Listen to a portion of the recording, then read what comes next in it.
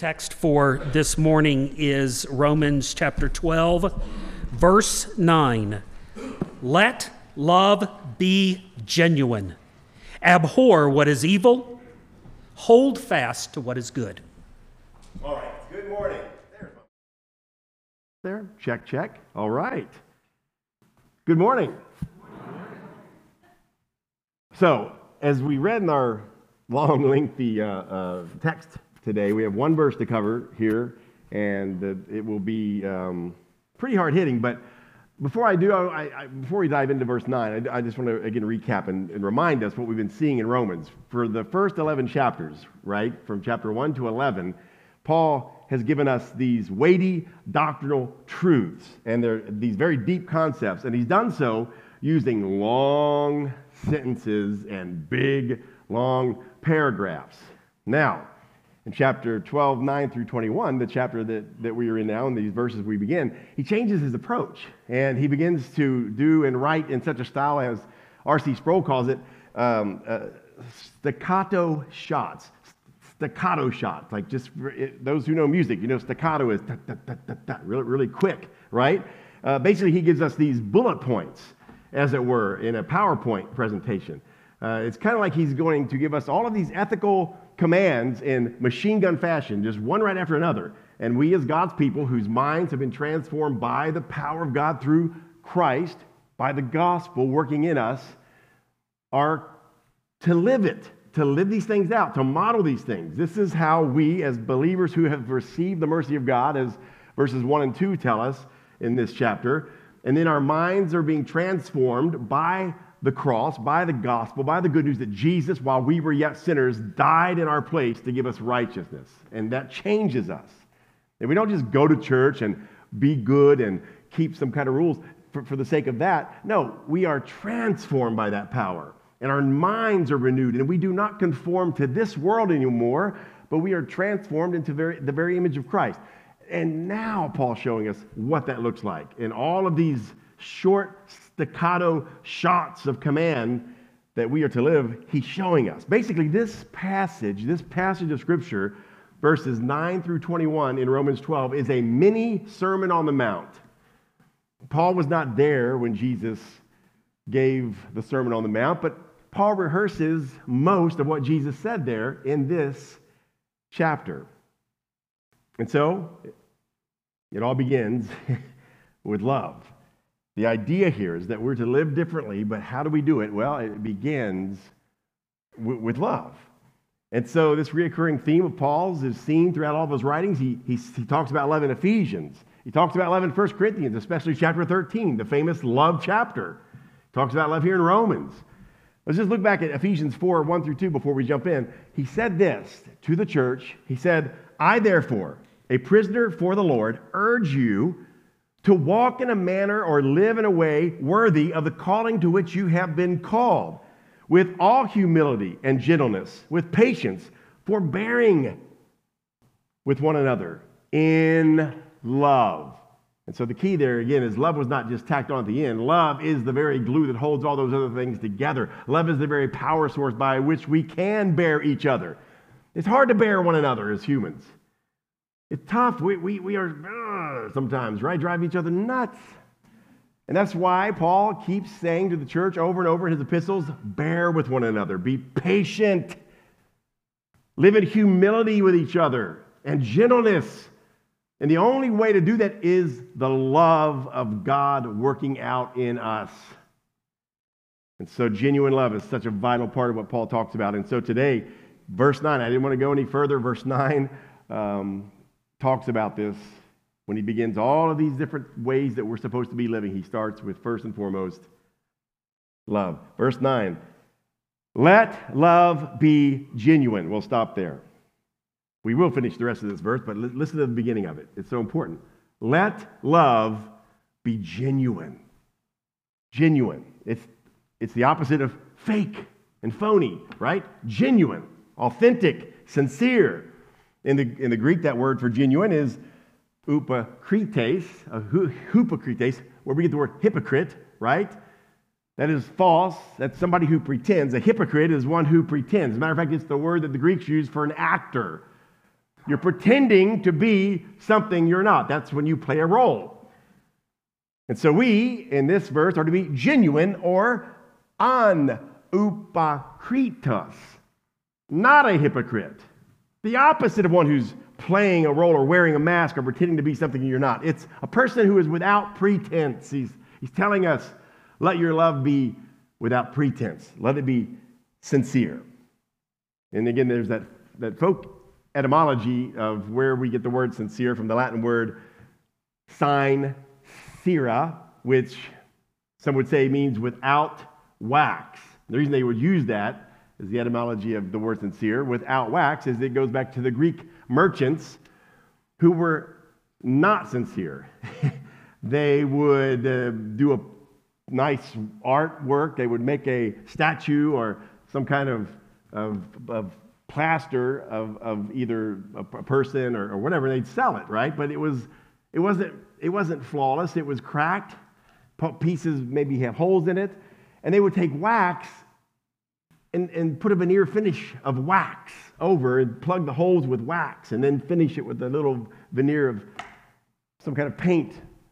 And then they would sell it as whole. This is good. And people would buy it. Then they'd get home and put it out in the front yard there in the Middle East, and the hot sun would begin to bake it, and the arm would fall off. And they'd say, what in the world? And they'd see the wax, and they'd see the cracks that when the wax melted away, to realize I've been bamboozled. That's another Greek word for I've been taken advantage of, right? These guys lied to me. They told me this was a great piece of modern art, or this statue was good. And so what merchants would do is they put a sign on their artwork and on their wares that would say sincere without wax, affirming that this is truly what you see is what you get. And that's what Paul's saying here. When it comes to loving each other as Christians in the church, what you see is what you get, right? We need to be real, genuine, sincere in our love, not just some veneer. And this is the thing that we really have to look for, right? Because a veneer of pleasantness and niceness is our temptation, right? The veneer of niceness. Our culture is about niceness. The culture of niceness is poisoning our world, really. It's a false veneer of be nice, right? Be pleasant. And the problem with that, when we have a veneer of niceness and pleasantness, it can easily cover up the bitterness, right? The spirit of gossip that's really in our hearts about somebody. You know, it's the idea of smiling at somebody, shaking their hand, patting them on the back the whole time, just so you can see a spot to stick the knife. That's kind of what Paul's talking. That's what happens in a culture where this veneer of I'm always friendly, always nice, always so pleasant. Oh, I really hate that dress you're wearing. I really hate that. You always say this. You laugh so loud all the time. I'm just saying, folks. We as humans, we have these thoughts in our hearts about people we judge, but we're so pleasant as we do it. And Paul's saying genuine love is what we need. Now, hang with me today. This message is not easy. But notice the rest of what it means then. How do we get rid of the veneer? Again, we don't want to develop a culture in our church where tough love is absent. And that's what happens. That's the temptation, right? No one confronts problems. No one actually tells the truth. That's the temptation. That's the problem that develops in a culture that just puts a veneer of kindness and pleasantries out there. That's not sincere love, folks. Paul says, let your love be genuine. And so, look at the rest of that verse. This is what we must have. Let love be genuine. And now he defines genuine love. Abhor what is evil. Hold fast to what is good. The word abhor, it's so strange. It's the word hate. This is what it is. It's what it means. It's so strange to have the word love, the command to love, followed directly by the word hate. But that's what we have here. Matter of fact, the word abhor is one of the strongest words for hate found in all of the Bible. So Paul doesn't just use a word that talks about, well, dislike something or, not be real fond of something. No, he uses the strongest language of hatred for something. Abhor what is evil. We are to hate evil. Why? Because God hates evil. God hates evil. Why? Folks, here it is. We don't hate evil because we don't see evil for what it really is. We need to see evil for what it is. Evil is a direct assault on the very character and the holiness of God himself. Evil is a direct assault on the very character and holiness of God, the God who we purport to love with all of our heart, soul, mind, and body. So we should hate that which attacks his virtue, his character, his holiness. And he doesn't stop there, though. That's the negative part of the command, but now the positive is hold fast to what is good. Hold fast to what is good. Kolao, mean that hold fast. Literally to join, to associate with that which is good. To promote, to uplift that which is good and righteous and holy. That's the idea. So we are to hate what is evil and to love and to cling to and to join and to be affiliated with that which is good. So true love calls out evil. This is what Paul is telling us. Let your love be genuine. What kind of love is that, Paul? What is genuine love? It's a love that calls out evil in someone, but also acknowledges the good and intensifies and encourages us to goodness, holiness, sanctification, becoming more like Christ. And so it's important. So that is vital, folks, that Paul does this for us. That he literally defines genuine love for us here. He takes what he does by using that dichotomy, that love and hate, that hate and promotion, hate of evil, but promotion of good. This is a huge favor there by taking the definition of true love out of our hands and placing it smack dab in the middle of God's moral order. Do you see that? The definition of genuine love is out of our hands, folks, and it's right in the middle of God's perfection, holiness, and moral order. That's what Paul is telling us. Here's what's so vital about that. We, as human beings, driven by a heart that is deceitful, follow your heart. No! The heart is deceitful above all things, the Bible says, and desperately wicked. Who can understand it? None of us. All of us, folks, have wound up in a heap of trouble following our hearts. So what we see here is normally we let our emotions get in the way when it comes to showing genuine love. That's what this text is all about. We let our emotions and our affections and our, quote, even love for others get in the way of genuinely loving them. That's what Paul's saying here. We cannot let our hearts determine what true love is. That's what Paul's showing us. This is the hardest part of this message this morning, but this is what we all need to be reminded of in our culture and in our churches. The feelings we have for a person can distort our view of good and evil, folks. The feelings that we have, the emotions that we have about people can distort our view of what is good and what is evil. And we are seeing it every day in our world. in the world and in the church. Think about this. This is not new. This is just human nature. This is the way we are as humans. What we feel determines what we then decide is good or evil. Not what God says is good and evil, then that determines how we feel about something.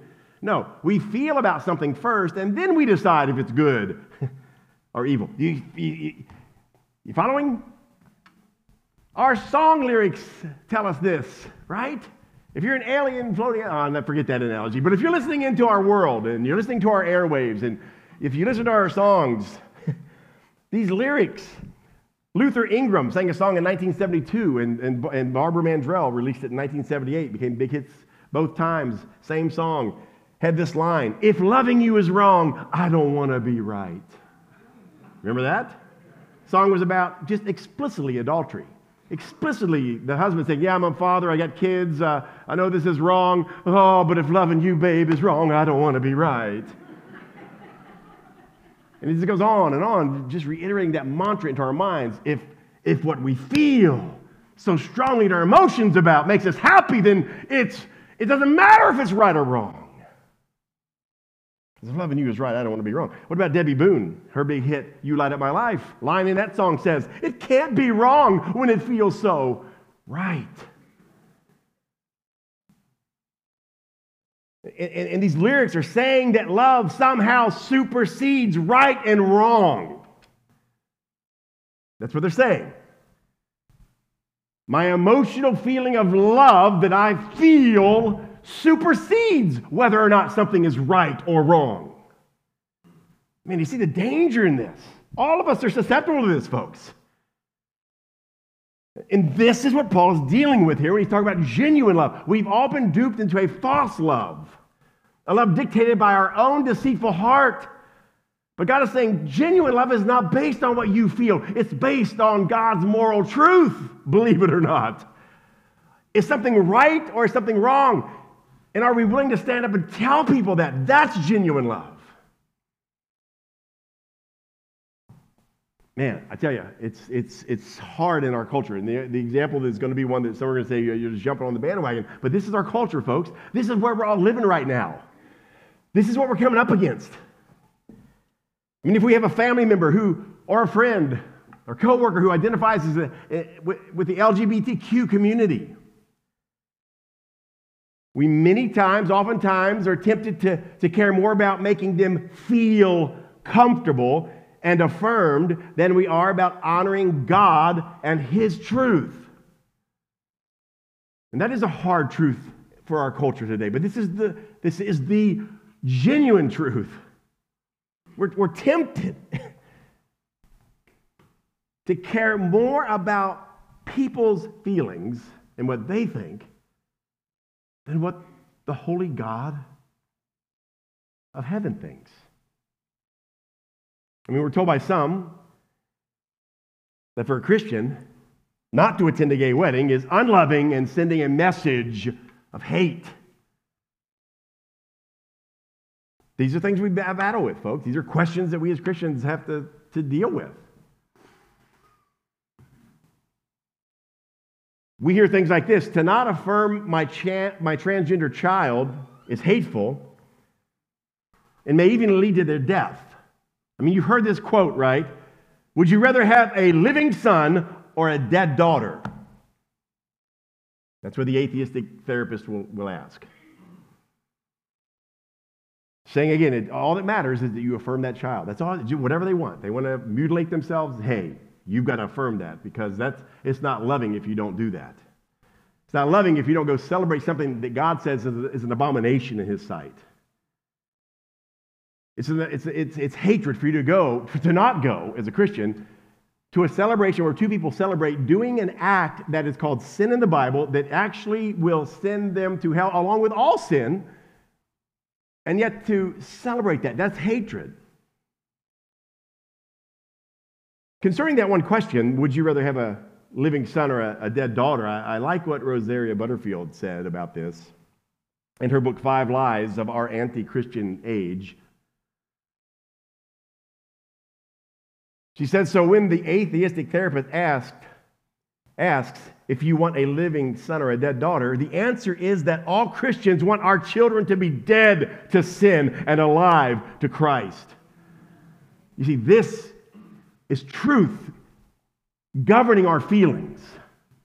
When we look at the eternal truth of our children or our niece or our nephews or our neighbors and friends, it's bigger. It's bigger than this temporary moment of them feeling happy about themselves. It's bigger than that. And genuine love, Paul is saying, is to abhor evil and to promote that which is good in the lives of all those around us, including ourselves, but in the lives of others. So genuine love says, I want to see people basking in the genuine love of a Heavenly Father. That's what we want people to see, ultimately, right? Christians must be concerned, folks, with love and truth, not just emotional affirmation of good feelings, but we must be concerned with love and truth. And a love that is afraid to confront that which is directly opposed to God's morality is not true love. It's not true love, folks. It's actually selfish in many ways. We're afraid to be uncomfortable ourselves. And then again, it's this false idea of, I just want to make people happy. We just want to make them comfortable now. We just want to keep affirming them. And yet, true love would say, no, I want to love them with the eternal love of God, which will confront their sin for their good. 1 Corinthians 6:9 is one of the most loving and truthful passages. 1 Corinthians 6:9 through 11. Many complained it sounds hateful and hard, but yet we see both truth and great love. Notice this. And this guides us, by the way, as Christians in what I'm saying. This is the principle behind this tough love, if you will. This idea to say, man, I love you too much not to warn you. Paul says, or do you not know that the unrighteous will not inherit the kingdom of God? Do not be deceived. Do you not know? It's like Paul saying, do you not know that your daughter will spend eternity in hell? That your neighbor, your friend, will spend eternity under the wrath of a holy God? Do you not know that that's real? Do you not know this? Do not be deceived. Neither the sexually immoral, nor idolaters, nor adulterers, nor men who practice homosexuality, nor thieves, nor the greedy. That's that guy who works so hard for the money, he never sees his family. Greedy. Drunkards. Revilers. Swindlers, those who lie and deceive for greedy business gain. None of them will inherit the kingdom of God. But here it is, folks. Here's the good, the love of that verse. And such were some of you, but somebody had the grace to confront you in your sin and show you the good news that while you were yet sinners, Christ died for you to take away that sin and to replace it with His righteousness. Such were some of you, but you were washed.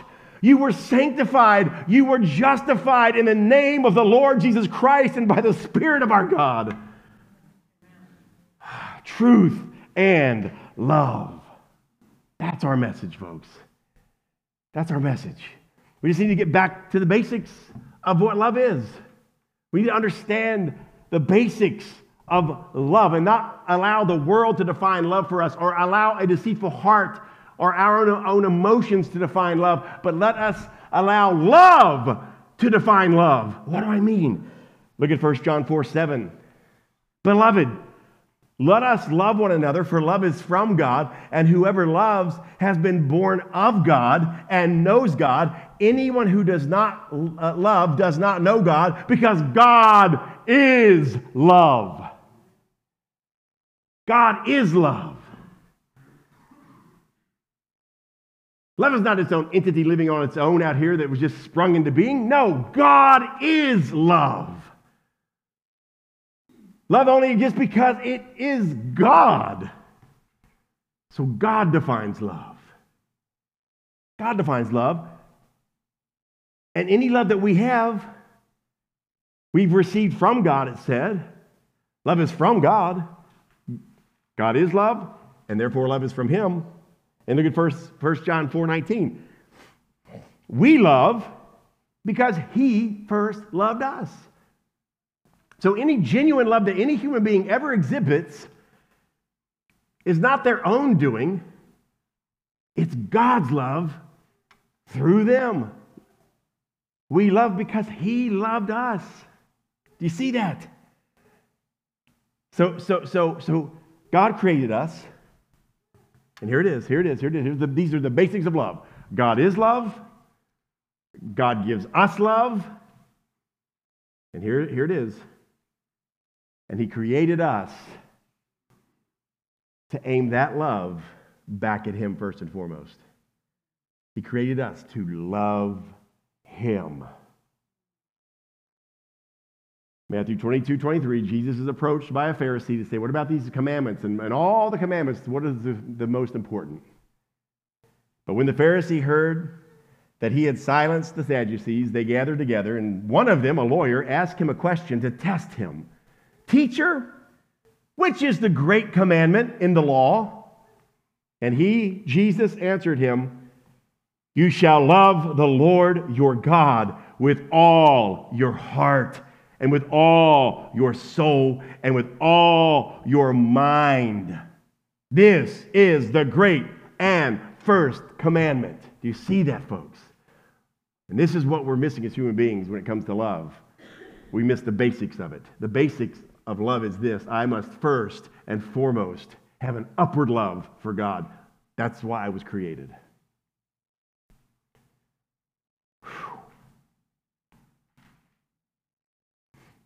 Our love must be first for God, then, and only then, it can properly be administered to those around us.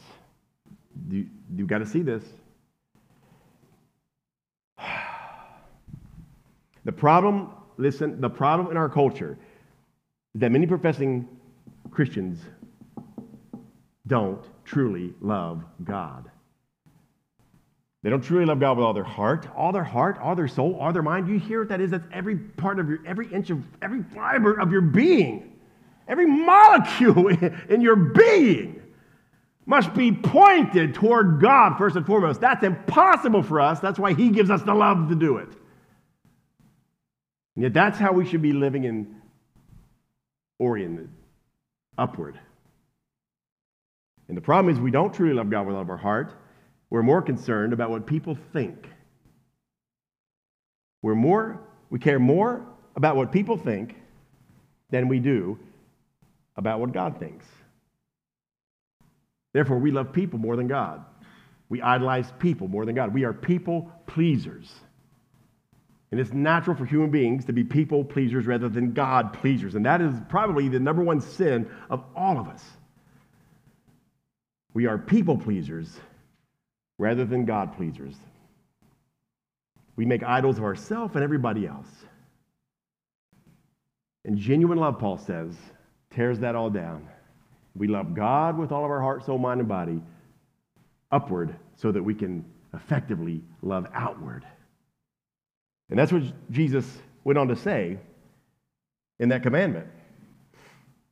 He said, and you shall love the Lord your God with all your heart, soul, mind, and body. This is the great and first commandment. And second is like it, you shall love your neighbor as yourself. On these two commands depend all the law. So that's it. We love God with all of our heart, soul, mind. That's upward. That's first. That's our first priority. Only then, if I'm loving upward, can I love my wife outward. Do you see that? I have to love God with all of my heart, soul, mind, and body. He then transforms me. He reveals my sin. He uncovers my selfishness, my greed, my envy, whatever, my anger. He uncovers all of that. Then I repent before Him. I love Him, and now I can love and forgive my wife. and my children and my coworkers and my friends. But the problem again is this. We're men pleasers, not God pleasers. We think it's our job. We think it's our job to make people feel happy about themselves rather than drive them to be holy before God. It is not the church's job, it is not Christians' job to make people feel happy about themselves. It is our job to call people to be holy. To see the importance of that, to be holy, to be right before God. So this new gospel that is going out, this new gospel of happiness and good feelings is permeated, right? We want to meet everybody's felt needs so they feel good about themselves and happy. We missed the point. J.I. Packer said it like this. He said, one way of stating the difference between the new feel-good gospel and the old gospel is to say that the new feel-good gospel, is too exclusively concerned with being helpful to man, bringing peace, comfort, happiness, satisfaction, and too little concerned with glorifying God. Do you see that? When we as a people focus on what God intended us to be and do, He made us to bring Him glory. He made us to love Him with all of our hearts, to focus on Him. When we do that, these other things will take care of themselves, folks. Relationships and all of the pain and the sorrow and the suffering and the sin. Folks, when we make it our priority to glorify God with all of our heart and we love Him with all of our heart, He transforms us and things are changed. It's Matthew 6:33. But seek ye first the happiness of everybody? No. Seek ye first the kingdom of God and His righteousness. And then all these other things, they'll be added. What things? Everything Paul just mentioned before that. A place to live, food to eat, clothes to wear. Everything we need in life. He said, don't worry like the Gentiles do about those things and just always scurry about that. Make your number one priority God's righteousness. Abhorring that which is evil and promoting that which is good. And all these other things will be added unto you. Conclusion, and we're finished.